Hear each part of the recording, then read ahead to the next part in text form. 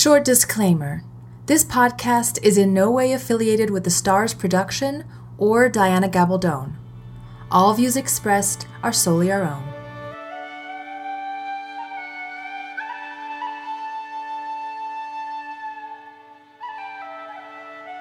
Welcome to the Outlander podcast, where the men are kilted, the women are winsome, and the whiskey is neat.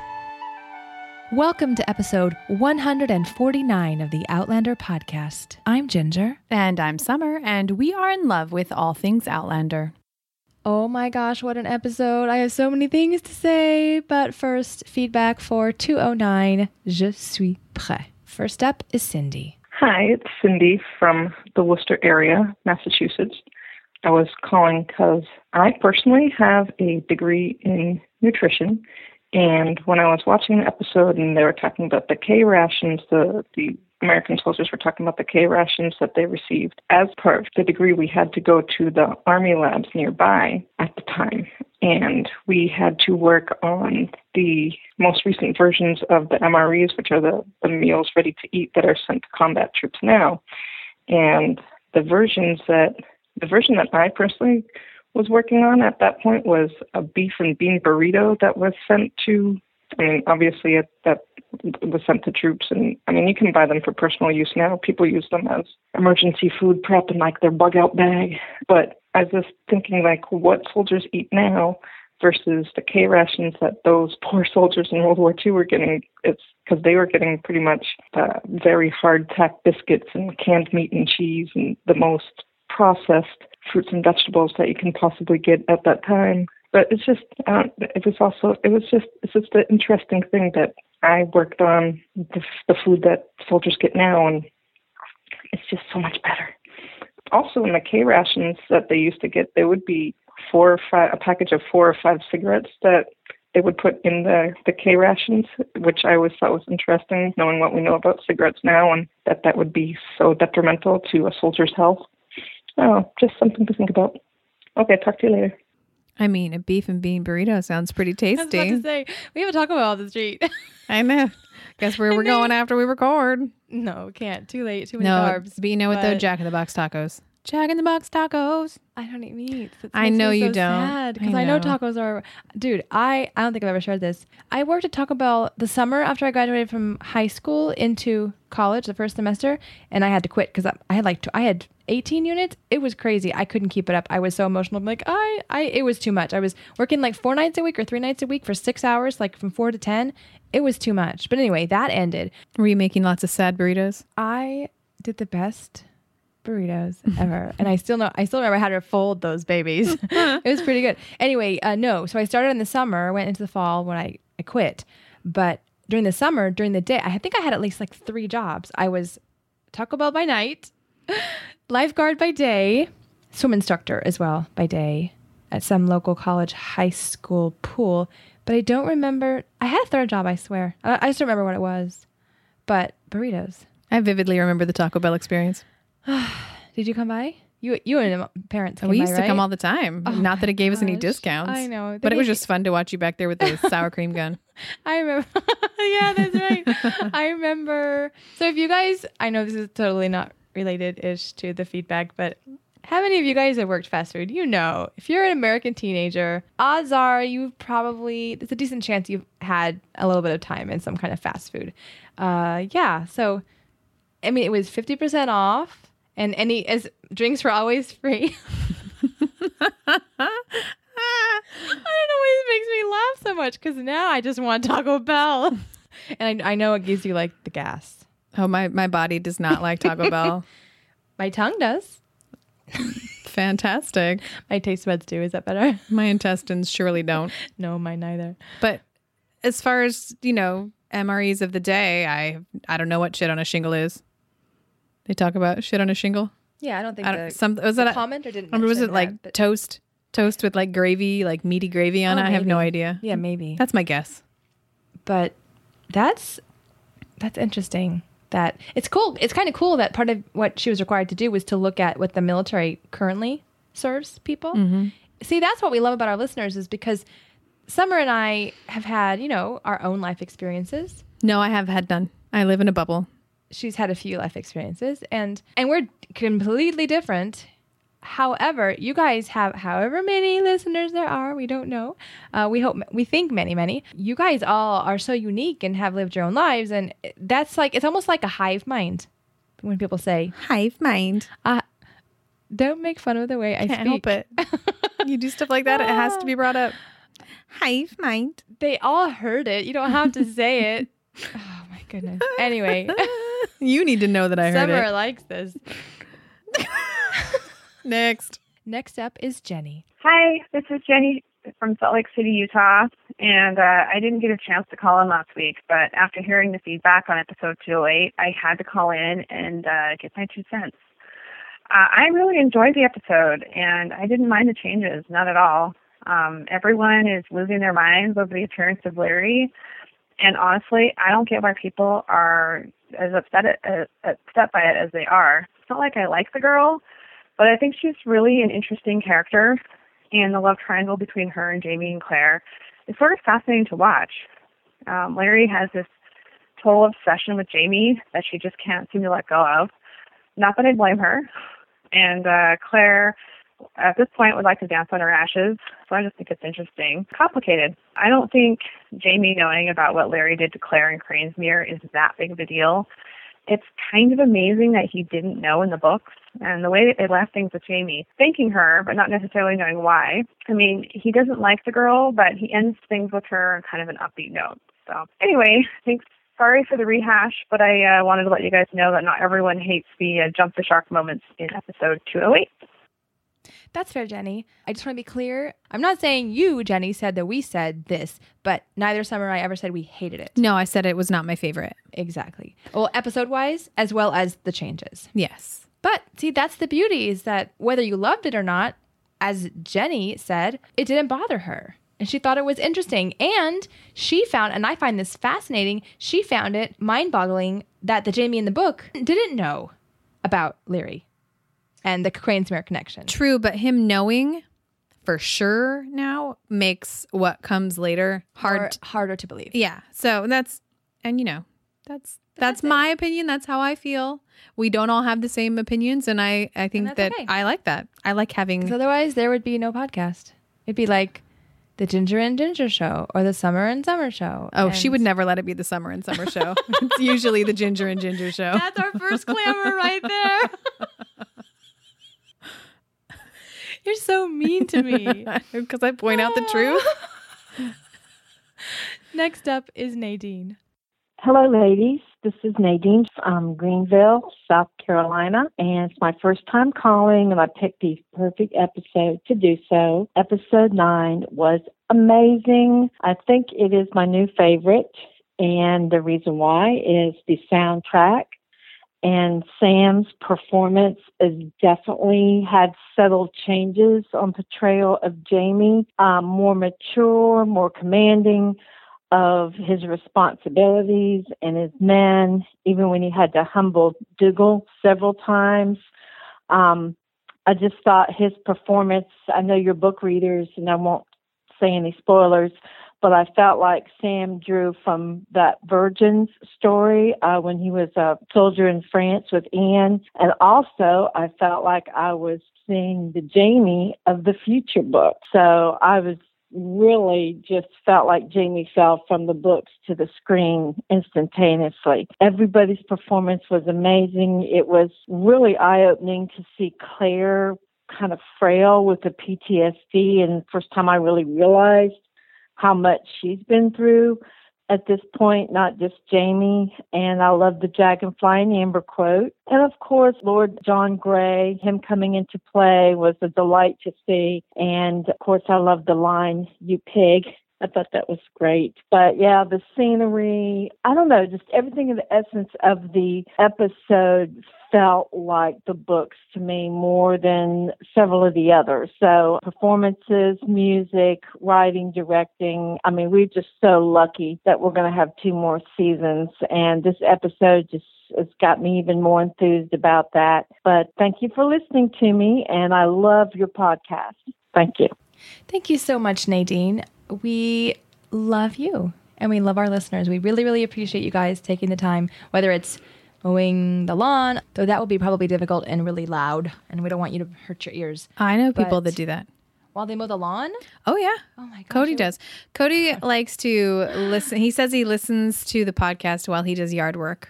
Well, I can see yard work, but mowing the lawn is loud. Well, maybe he just has noise canceling headphones. Maybe he has an electric one. I don't Is he know. fancy pants? I'll find out. I think he's trying to get rid of his lawn right now, but that's a whole nother story. Like someone else I know. I think I said, well, yes, I did because I rapped about it. Oh, and I good won't Lord. do it again. But man, in 209, we've seen it from the beginning, bits and pieces of Book Jamie, especially later Book Jamie. But holy camonkey, yeah. Sorry, that was apparently a new one because it threw someone for a loop and she made a face at me. 209, Jamie was pretty awesome. Well, I mean, I think we're seeing what he as a character or as a person is capable of when given, kind of free reign to follow or make decisions. Because up until now, everything he's done, he's not really been leading anything. When he was in France, it was all subterfuge and it was all underneath, the prince, the king, the prince, the king, and anyone else he came into contact with. Prince, the king, the princess, whoever he could get under. His wife, the whores. He got under no whores. Girl, well, he probably kind of did. One of them definitely got in his lap. Well, What is they it? were soixante neuf. Soixante neuf. But you don't know, he could have been the top on that.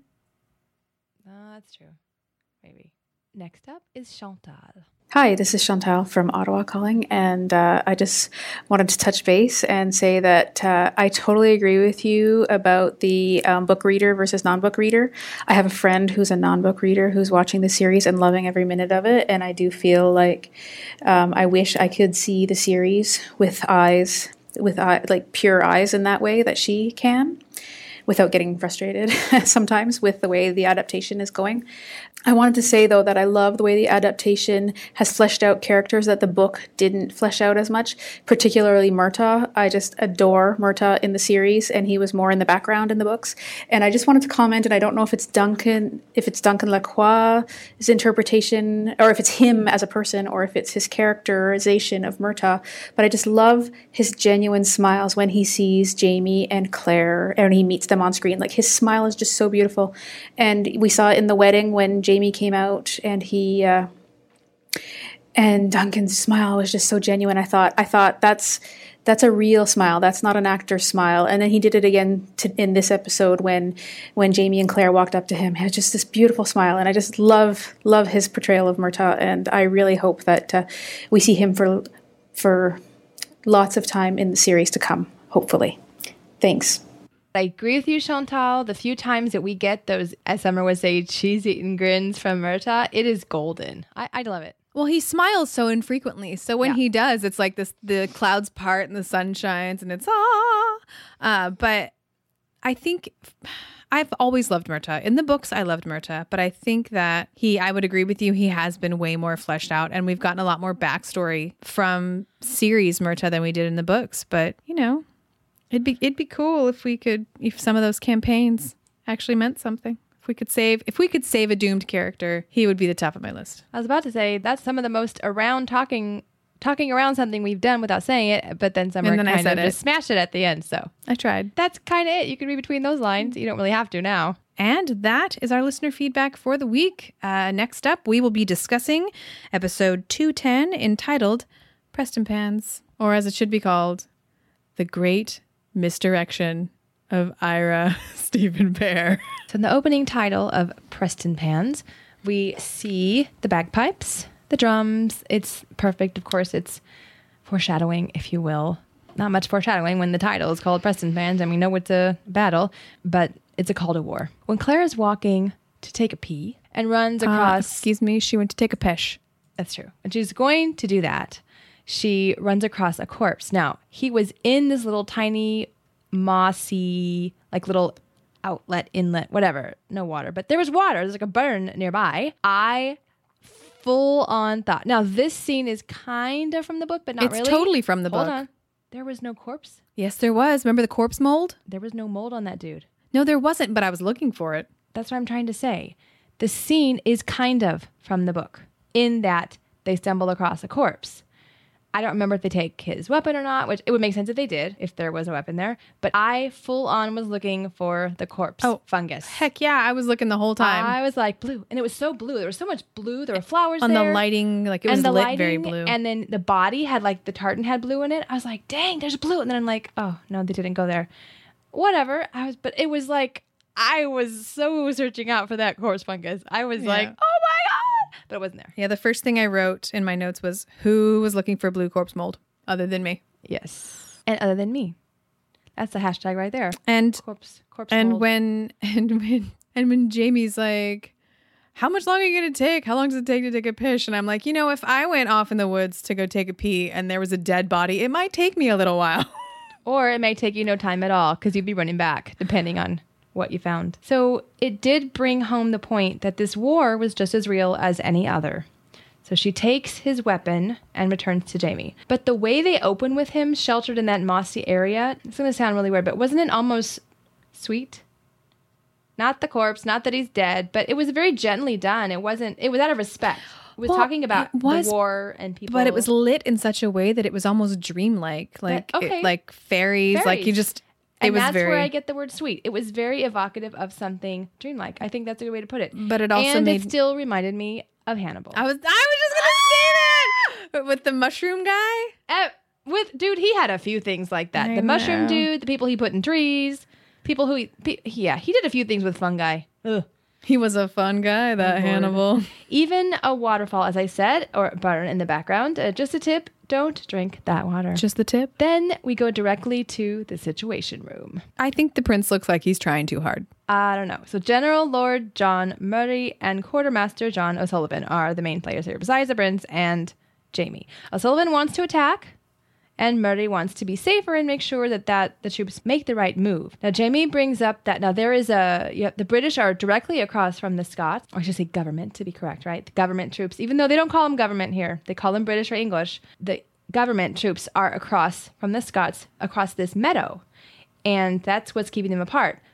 O'Sullivan wants to charge, and Lord Murray is not sure about the meadow. Because it's not a meadow, it's a bog. Well, they're calling it a meadow, but he doesn't know if it's muddy or if it's safe. So Jamie brings up, as I said, that the meadow is separating the two camps is basically boggy and muddy. And there is talk of testing the meadow to see how dangerous it would be. But basically, it's a pissing contest between Murray and O'Sullivan. It is. But before we go any further in plot, I would like to speak to the prince's outfit, which is where I was trying to go when I said it looks like he's trying too hard.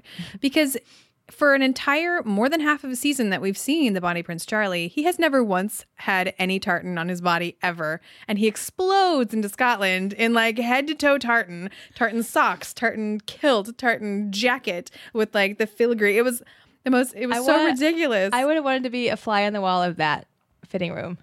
When he puts everything on and comes out, I bet people are pissing themselves laughing. Oh man, it was so much tartan. I mean, at least it was all the same tartan, but it was so much tartan. And can we discuss how much of a teenager Andrew Gower looks like now? Oh, like he looked tiny. like, well, and maybe it's because he's outside now and we've only ever seen him lit in candles, but he looked like a 12-year-old boy. And maybe that was also the intention, that he was just so out of his element and not prepared to do what he was there to do. But he looked like a toddler next to all of these like wizened, rugged soldiers. And he's just, everything he did in this episode made me think he was just a kid, an adult-sized child. And something else makes a return. Mock me. Oh, I have a count. I got 4. How many did you get? I don't know. I don't know. We'll see by the end. So it's good to know that he's back. The prince is convinced that he will continually be welcomed with open arms when they meet other British. Yeah, good luck with that. All advisors are united in one thing, and that the time for talk is over. The prince thinks, if we just send someone to talk... no, Princey. No, Princey Pooh. But Murray won't risk destroying the army by sending them into potentially certain death. Which is a smart thing to do. But it was a smart move, but he was real timid. He's like, let's all just go back to Edinburgh. And he's like, we're not going to Edinburgh. The troops are there.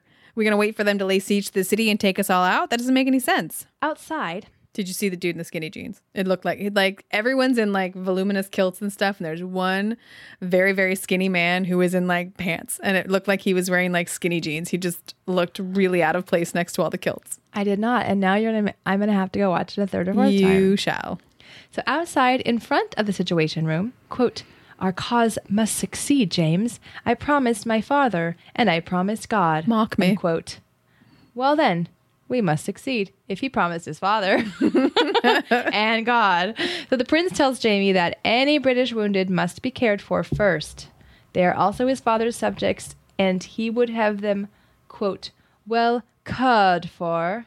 That was it wasn't quite British like cad, it was called. It was let's not forget he can't pronounce R's. Or that's an AR. Yeah. That's true. Oh, who knows? So they are our enemies now, he says, but one day soon they will be our friends. Again. Jamie replies, quote, "I'm afraid the British have never been a friend to the Scots," unquote. And he advises the prince to not speak of such things around the other men. Oh, yeah. You think?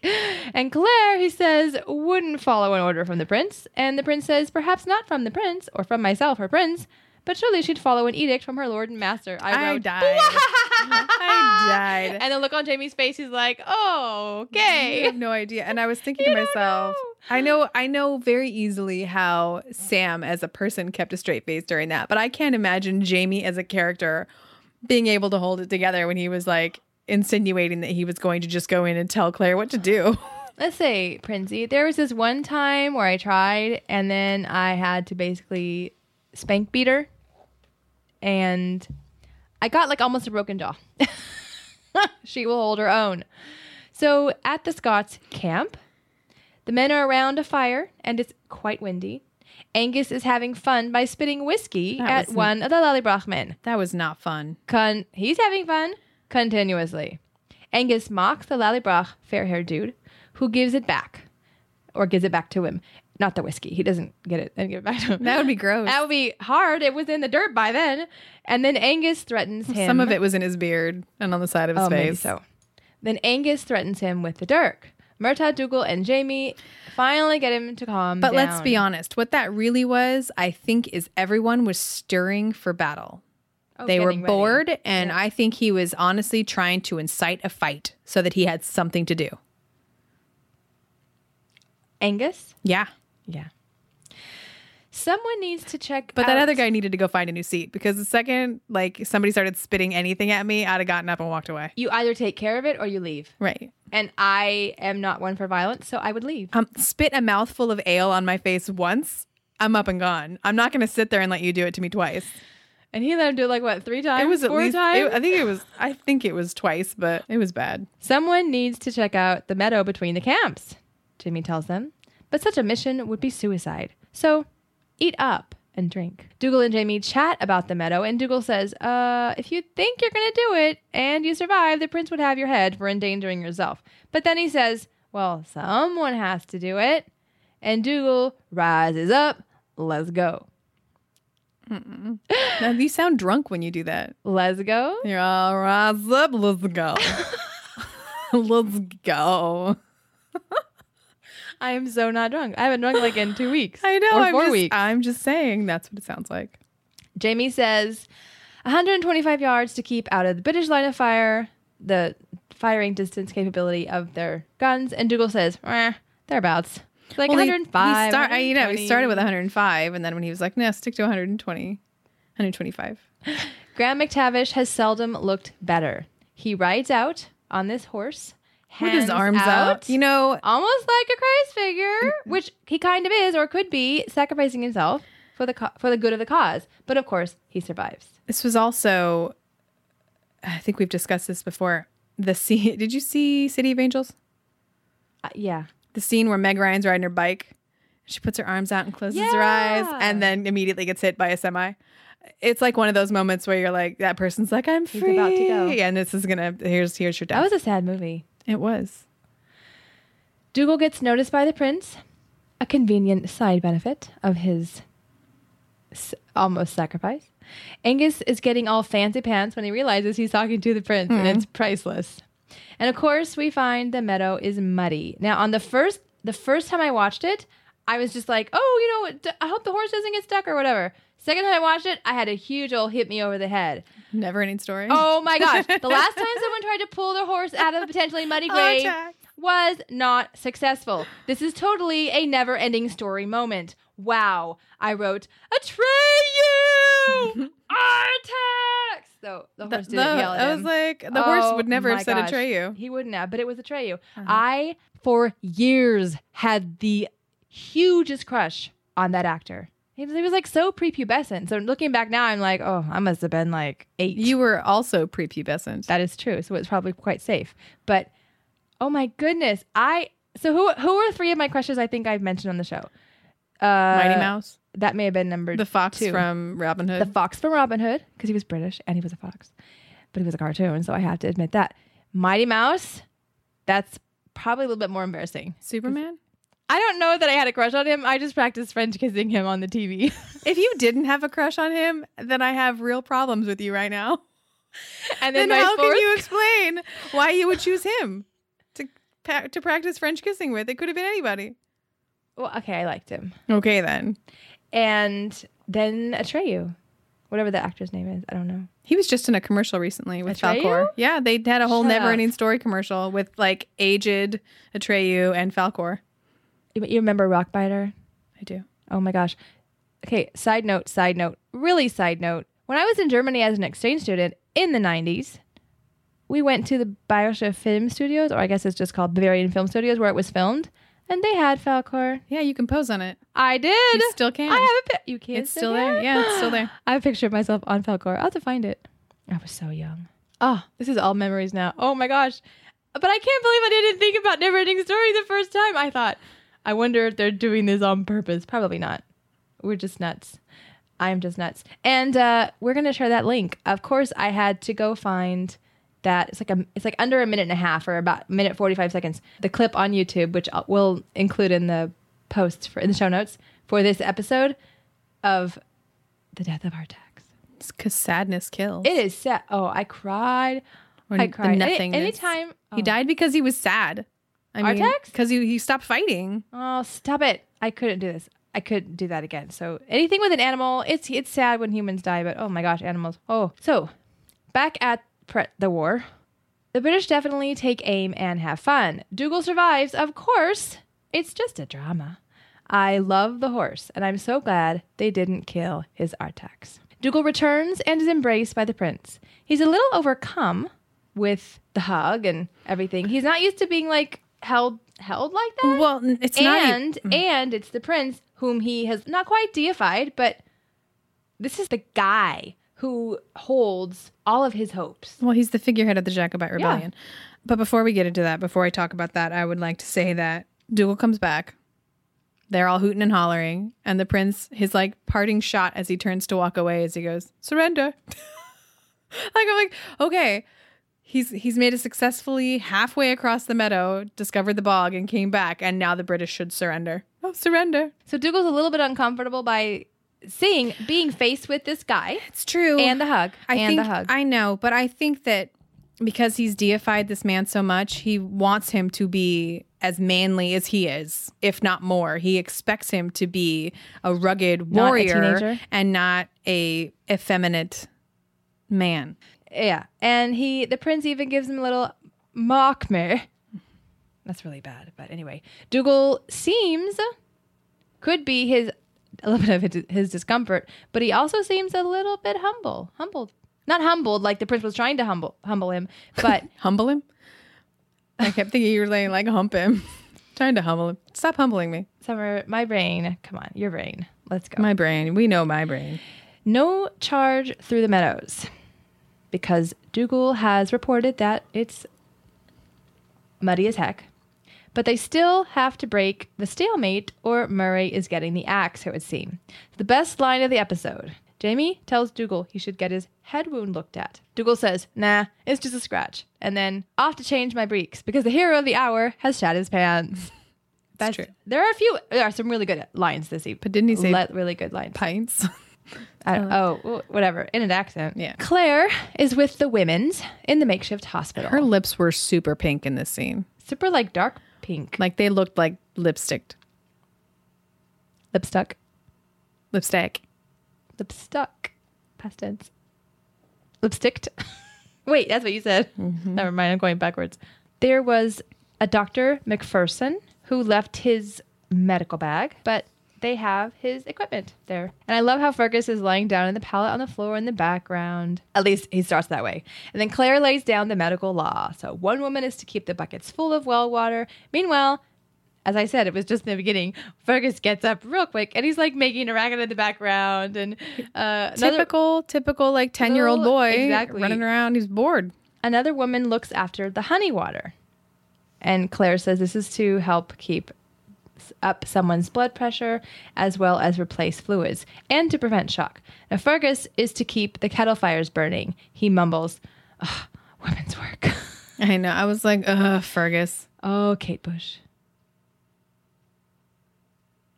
Unfortunately, Summer and I can't afford to pay the licensing for that song, so we won't have that in here, so don't worry. No. We might link it in the blog post. If we sing it poorly enough, they'll never know. Don't. I can't. It's cool. I honestly can't. She's like, good. Later that night, there's a visitor to the hospital. Fergus brings in a Richard Anderson who says he needs to meet with the prince. Before that, Jamie's coat. The daddy's coat? Yeah. Abishot needs to make that coat pronto. It needs to be on their list of coats to make. Me, or is it? It's totally different. It's totally different. But for some reason, maybe because someone like Abishot could do something like that, and they already do the Doctor Who stuff, that had like, maybe it wasn't Doctor Who. Maybe it was like a Captain Jack look to it. I don't know. It was like tattered and worn, right? Not like tattered like it was falling apart, but it was used. It was a nice used leather jacket. Her face right now, you guys, is like priceless. What does that mean? Because you're like... Summer, you're funny. But they can't see that either. They can't. But you can. That made me laugh. So the dude, Richard Anderson, says his father owns the land they're on. And he knows the land. He knows a way to get to the English around the meadow. He knows like a passage, like a... secret passage. A secret passage. Not like in a castle, but a way No, around. it is. You walk up to a tree and you push a special knot. and you come to the fairy place where the corpse was. And then the path opens up and then you go on. Okay. So, I wouldn't mind getting to know Richard Anderson. He was a mighty fine looking actor. What's the actor's name? Well, I didn't look that up. I had something to say. Oh, I want to hear it, but I want to hear this first. I'm so demanding. This is all your world, and we're all just living in it. Well, you don't have to tell that out loud, but yeah, it's inscribed on my bedroom wall. That is a lie. No, it's not. You haven't been in there recently. Alex Hope. Mr. Alex Hope. I'm going to see if you're on Twitter right now. I'm going to follow you. You're kind of cute. Okay, well, while you do that, I just want to say that every time somebody said Mr. Anderson, I was remembering, I should say, The Matrix. And I kept hearing Hugo Weaving saying, Mr. Anderson? Maybe? I don't know. It says London, Edinburgh. Mr. Anderson. That's funny. So The Matrix ruined that name for me forever. Focus. I have things to do. Come on. I'm trying to. You're not. Get this up. What you're doing right now is not important. I'm trying to look at the cute actor. Stop it's very it. important. Ginger, please. Come on. You can do that all night long after I'm done here. Wow. We don't talk about what I do all night long? That's not appropriate. Well, we know it's not sleeping. What does that mean? I don't know. Sleep at I hear night? you get up to pee. To go pee. So you're not sleeping all night long. I drink a lot of water. I don't have a prostate problem.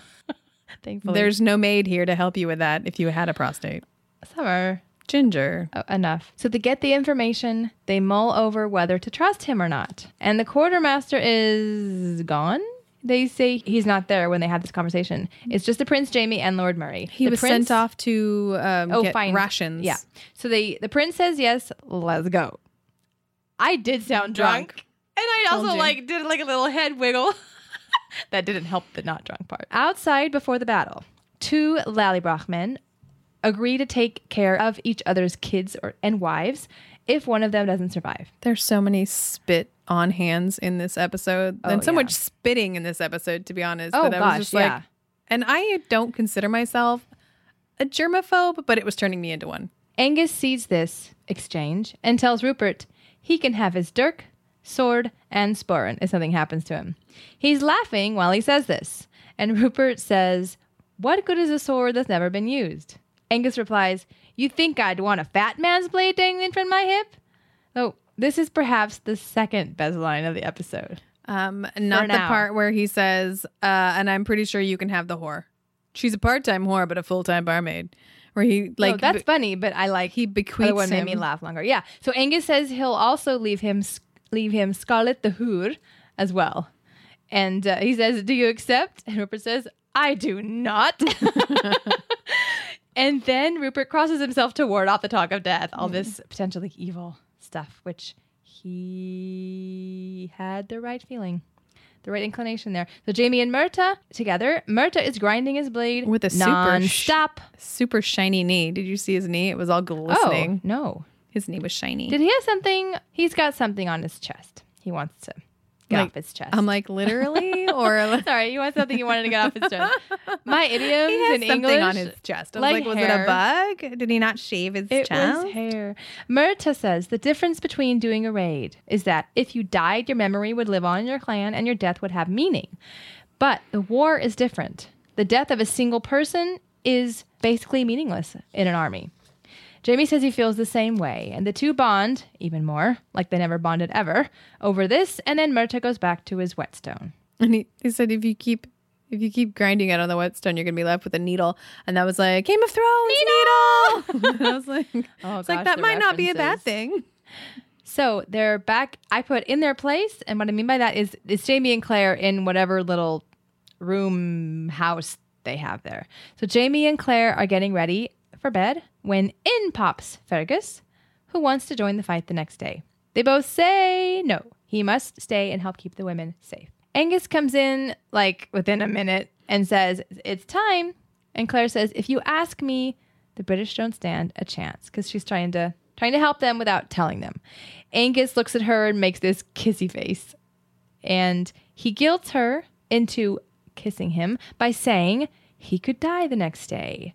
And watching it a second time, you realized, as Summer already pointed out, just how much Ira laid it on to foreshadow Angus's death. I did not see that coming the first time. I didn't. Well, no, here's the thing. I felt like it was a misdirection. Like the whole time, because we all book readers know what happens to Rupert. For what happens to Rupert to have happened here, it was the wrong place. But I was thinking, well, maybe they're cutting that part out and they're just going to do this here. So the whole time I thought he was playing up this whole misdirection thing to kind of do the foreshadowing for Rupert, who's like, get the devil's eye away from me. No, you're not going to kiss me because we're all coming back and we're all going to be alive. So I thought he was trying to set us up for Rupert's demise.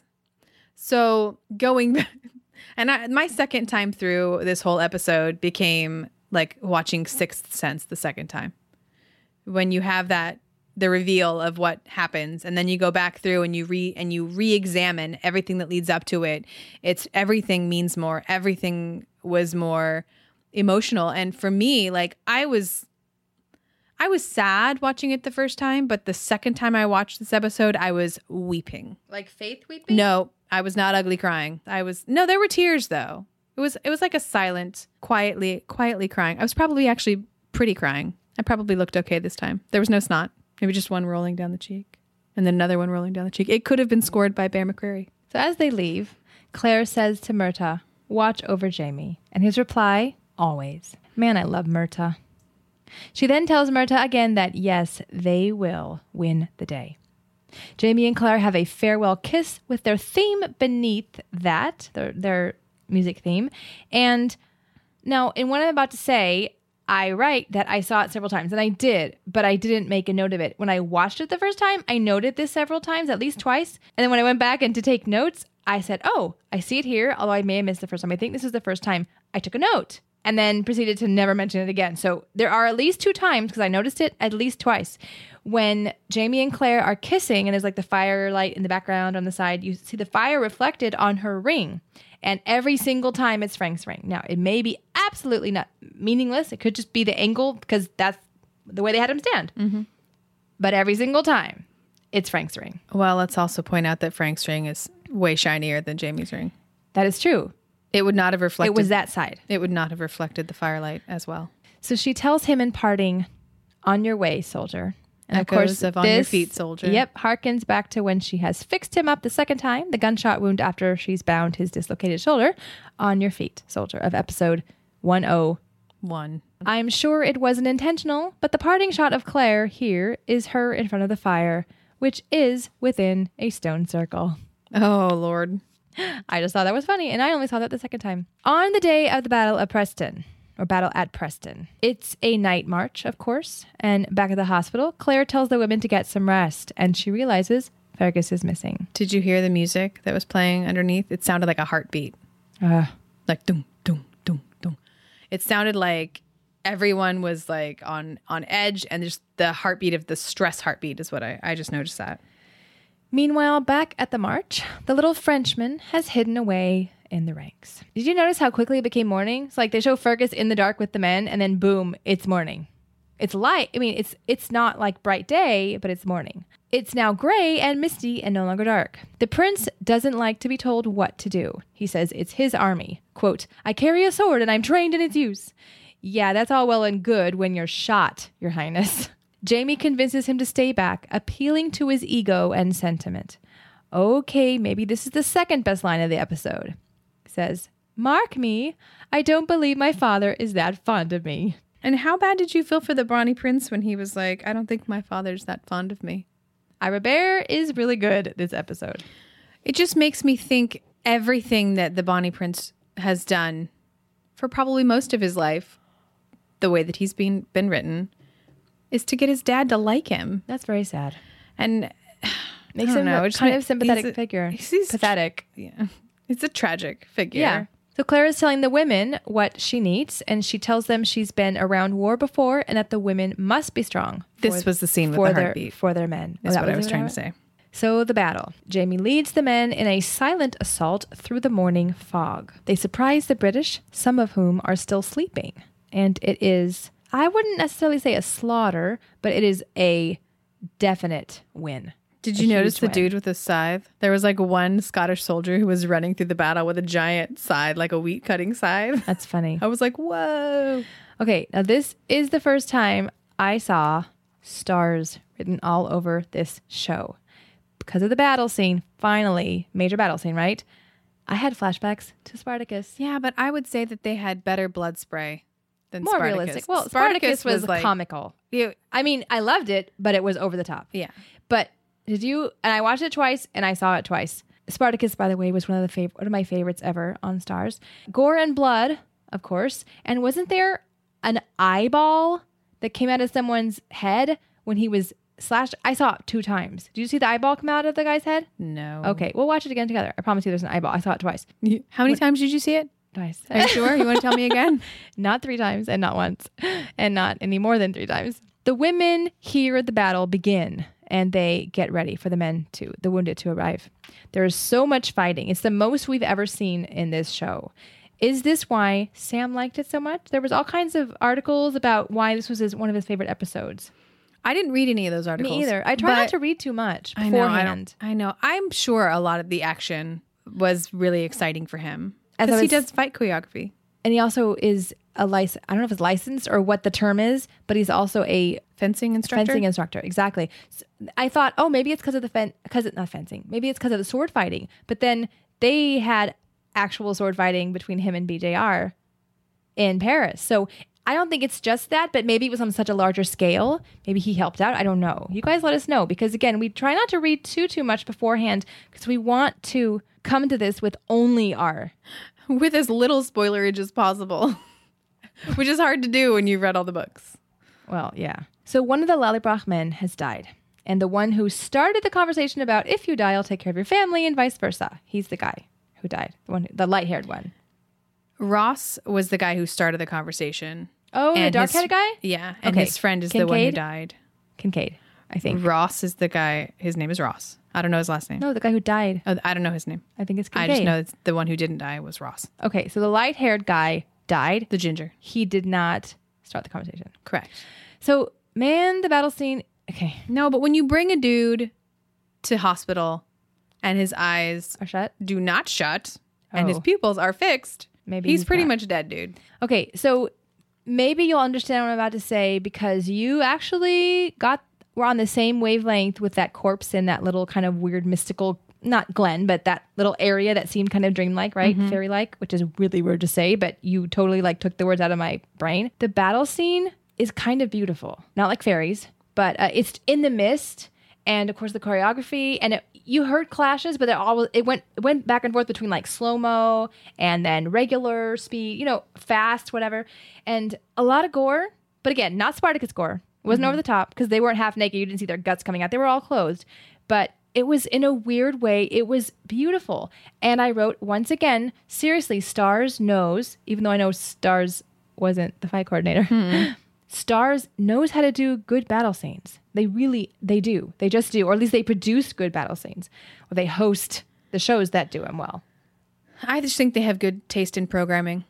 Well, duh. They have little to do with the actual creation of said programming, but It's just they know how funny. to pick it. It was, I'm sorry, that eyeball coming out of that guy's head and the way the blood sprayed, that was Spartacus written all over it. So I'm not saying that the people who worked on Spartacus worked on here, but I'm just saying it's funny that they're both stars. And if you guys have seen Spartacus and saw a little touch of Spartacus in the battle scene, let us know because that was all I was seeing. So Wee Fergus is in the middle of it, frightened out of his mind. With the smallest knife I've ever seen. Needle! It was smaller than Needle. I know. And the Brits start to retreat. The government troops start to retreat. And Rupert is hit. Rupert and Angus arrive at the hospital. And Angus is like adamant, you must save him, mistress. I'll not allow that fat bowl bag to die on me. And from the moment he shows up in the door, helping Rupert to the hospital the second time through, You're crying. I was a crying, weepy mess because this whole scene had a whole new meaning to it. Yeah. Every last bit of it where he's just like, don't help me, don't touch me, take Yeah. care of him. And I don't know, for me, if there was going to be two characters in this show who represented like, and they're not, but who represented like a homosexual couple, like these guys are. I was not expecting I know, but this is, they're best friends. They are platonic life partners. Mm-hmm. So, it was sad that one had to go on. And I think that you feel it at the end of the episode that Rupert felt The fat bowl bag. felt such a loss. Like the loss of this man that almost no one else would have cared for meant so much to him that he was just cradling his sword at the end. It was hard. So Rupert has been majorly wounded, but Claire's able to stitch him up.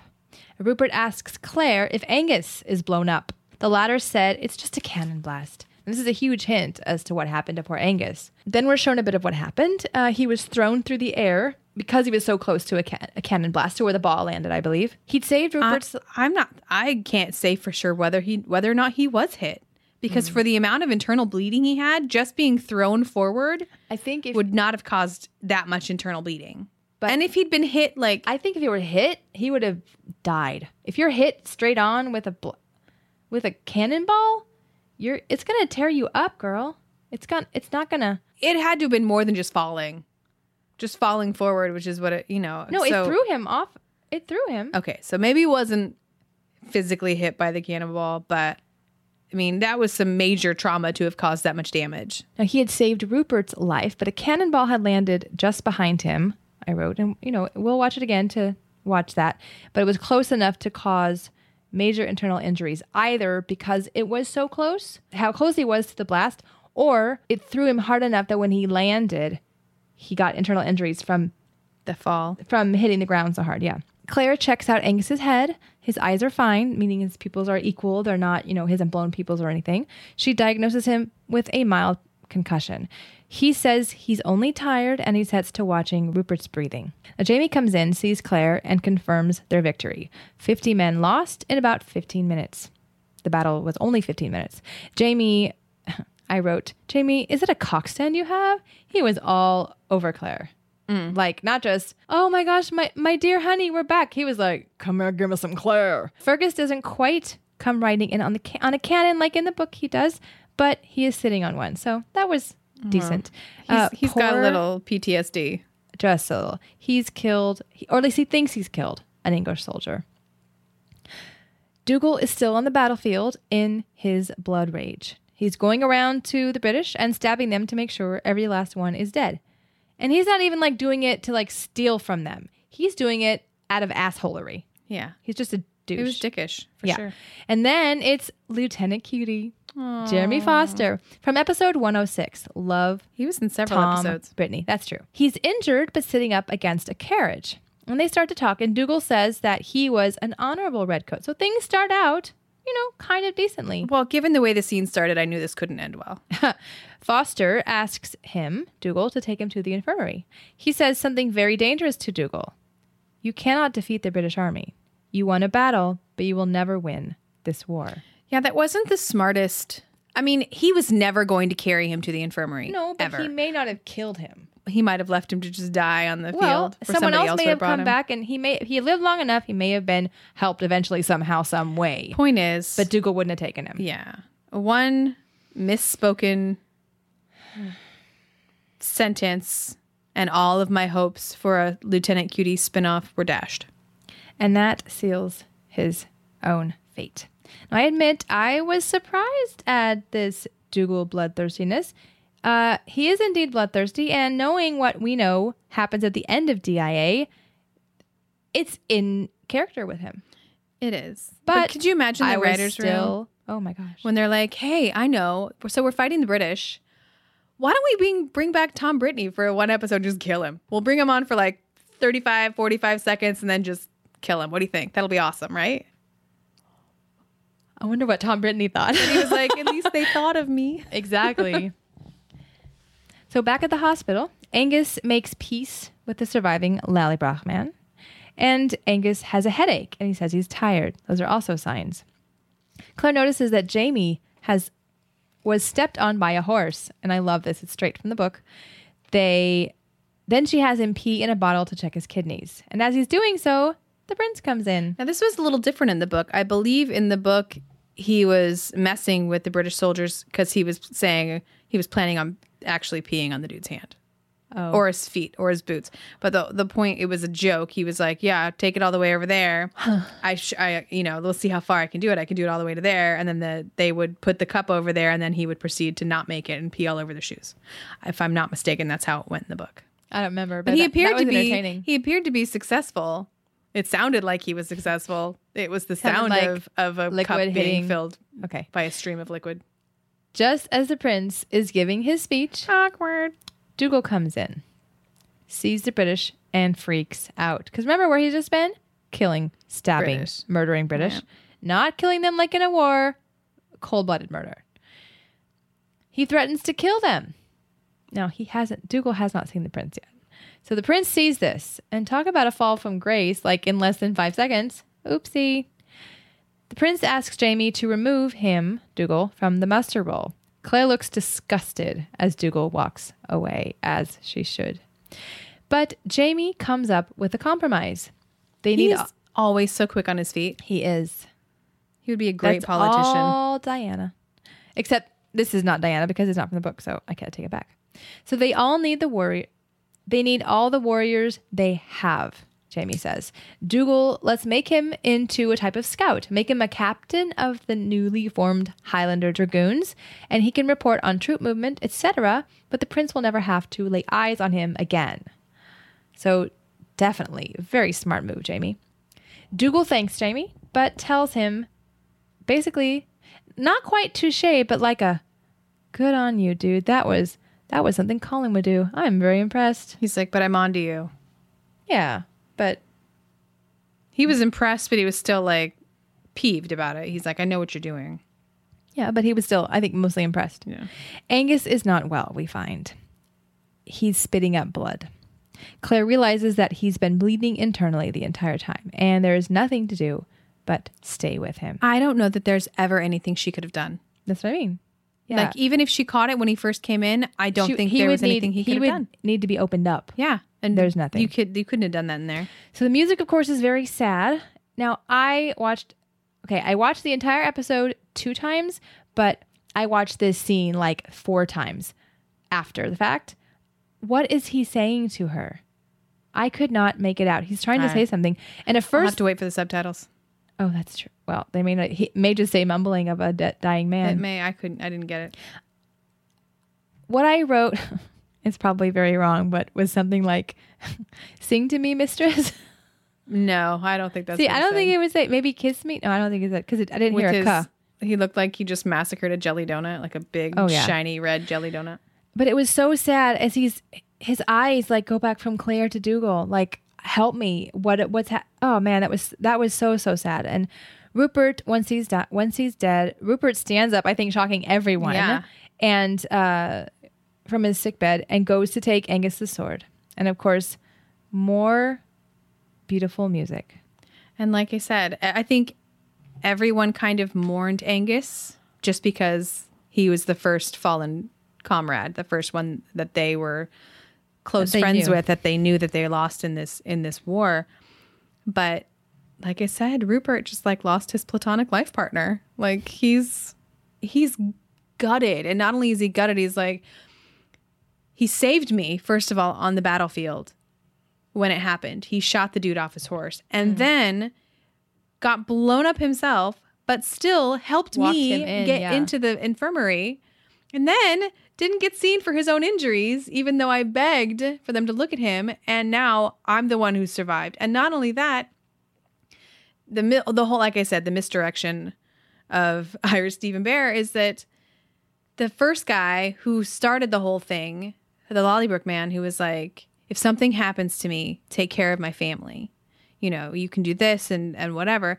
His whole thing was he wanted to make sure his family was taken care of because he thought, whatever reason, he thought he was going to go.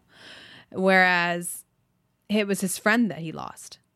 And then on the other side, it was a whole misdirection of Angus saying, you know, we should do that. And me thinking Rupert was not long for this world, the way that it was being written. And then to have it all go back and have it be on Angus. So I was just...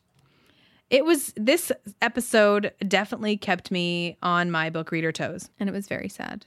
And I'm not kidding, guys. Go back and watch this whole episode again, like you just saw The Sixth Sense, and you need to go back and look for all the telltale clues and stuff. And I promise everything with Angus from the moment Rupert gets... Except the spitting, maybe. No, everything that Angus does from the moment he appears, and especially once he shows back up in the hospital and is begging for Claire to take care of Rupert, from that moment on, like seriously, hysterical, weepy, sobby mess. But not faithworthy. No. Faithworthy. Not faithworthy. So that night, there's a celebration of their victory. Dougal is somber, as are the others who were close to Angus.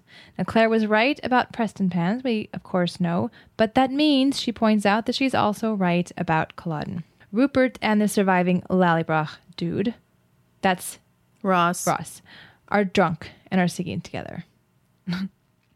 Are they now buds? Are they kind of... I wonder if they're going to buddy up for the next few episodes. We'll have to shared watch. grief. Yeah. And that's 210. Very sad. It was sad. But you guys, as sad as the few sad episodes we've had this season, I can honestly say that it's only going to get worse. It's not going to get better, guys. So remember, if you need someone to talk to, if you need someone to commiserate with, tweet Summer. Tweet me. Yeah, I'm there for you. I'm just saying we're here for each other. And of course, if you go to our group on Facebook, you can... Oh, please. Definitely please join us there, and we will continue the conversation. And you will always, I promise you, you will find... I know a lot of people who say, I don't have anyone where I live who I could talk to about this. And we're there. And we're there. The group's open 24/7. We're not open 24/7. Because our eyes are shut. But it's true. But an easy way to get to the group, thank you, Summer, for mentioning it, is we have a special URL for you guys. It's really easy. It's outlanderpod.com/group. And it will take you straight to our Facebook group. And one of the admins or mods will add you as soon as they can. Thank you, as always, so much for listening. We look forward to our next episode. Thank you to our generous audio host, audioboom.com. Our Audioboom channel is www.audioboom.com/channel/outlanderpod. Visit our website at www.outlanderpod.com Follow us on Twitter at OutlanderPod. Find us on Facebook at www.facebook.com/OutlanderPod or email us at outlanderpod@gmail.com.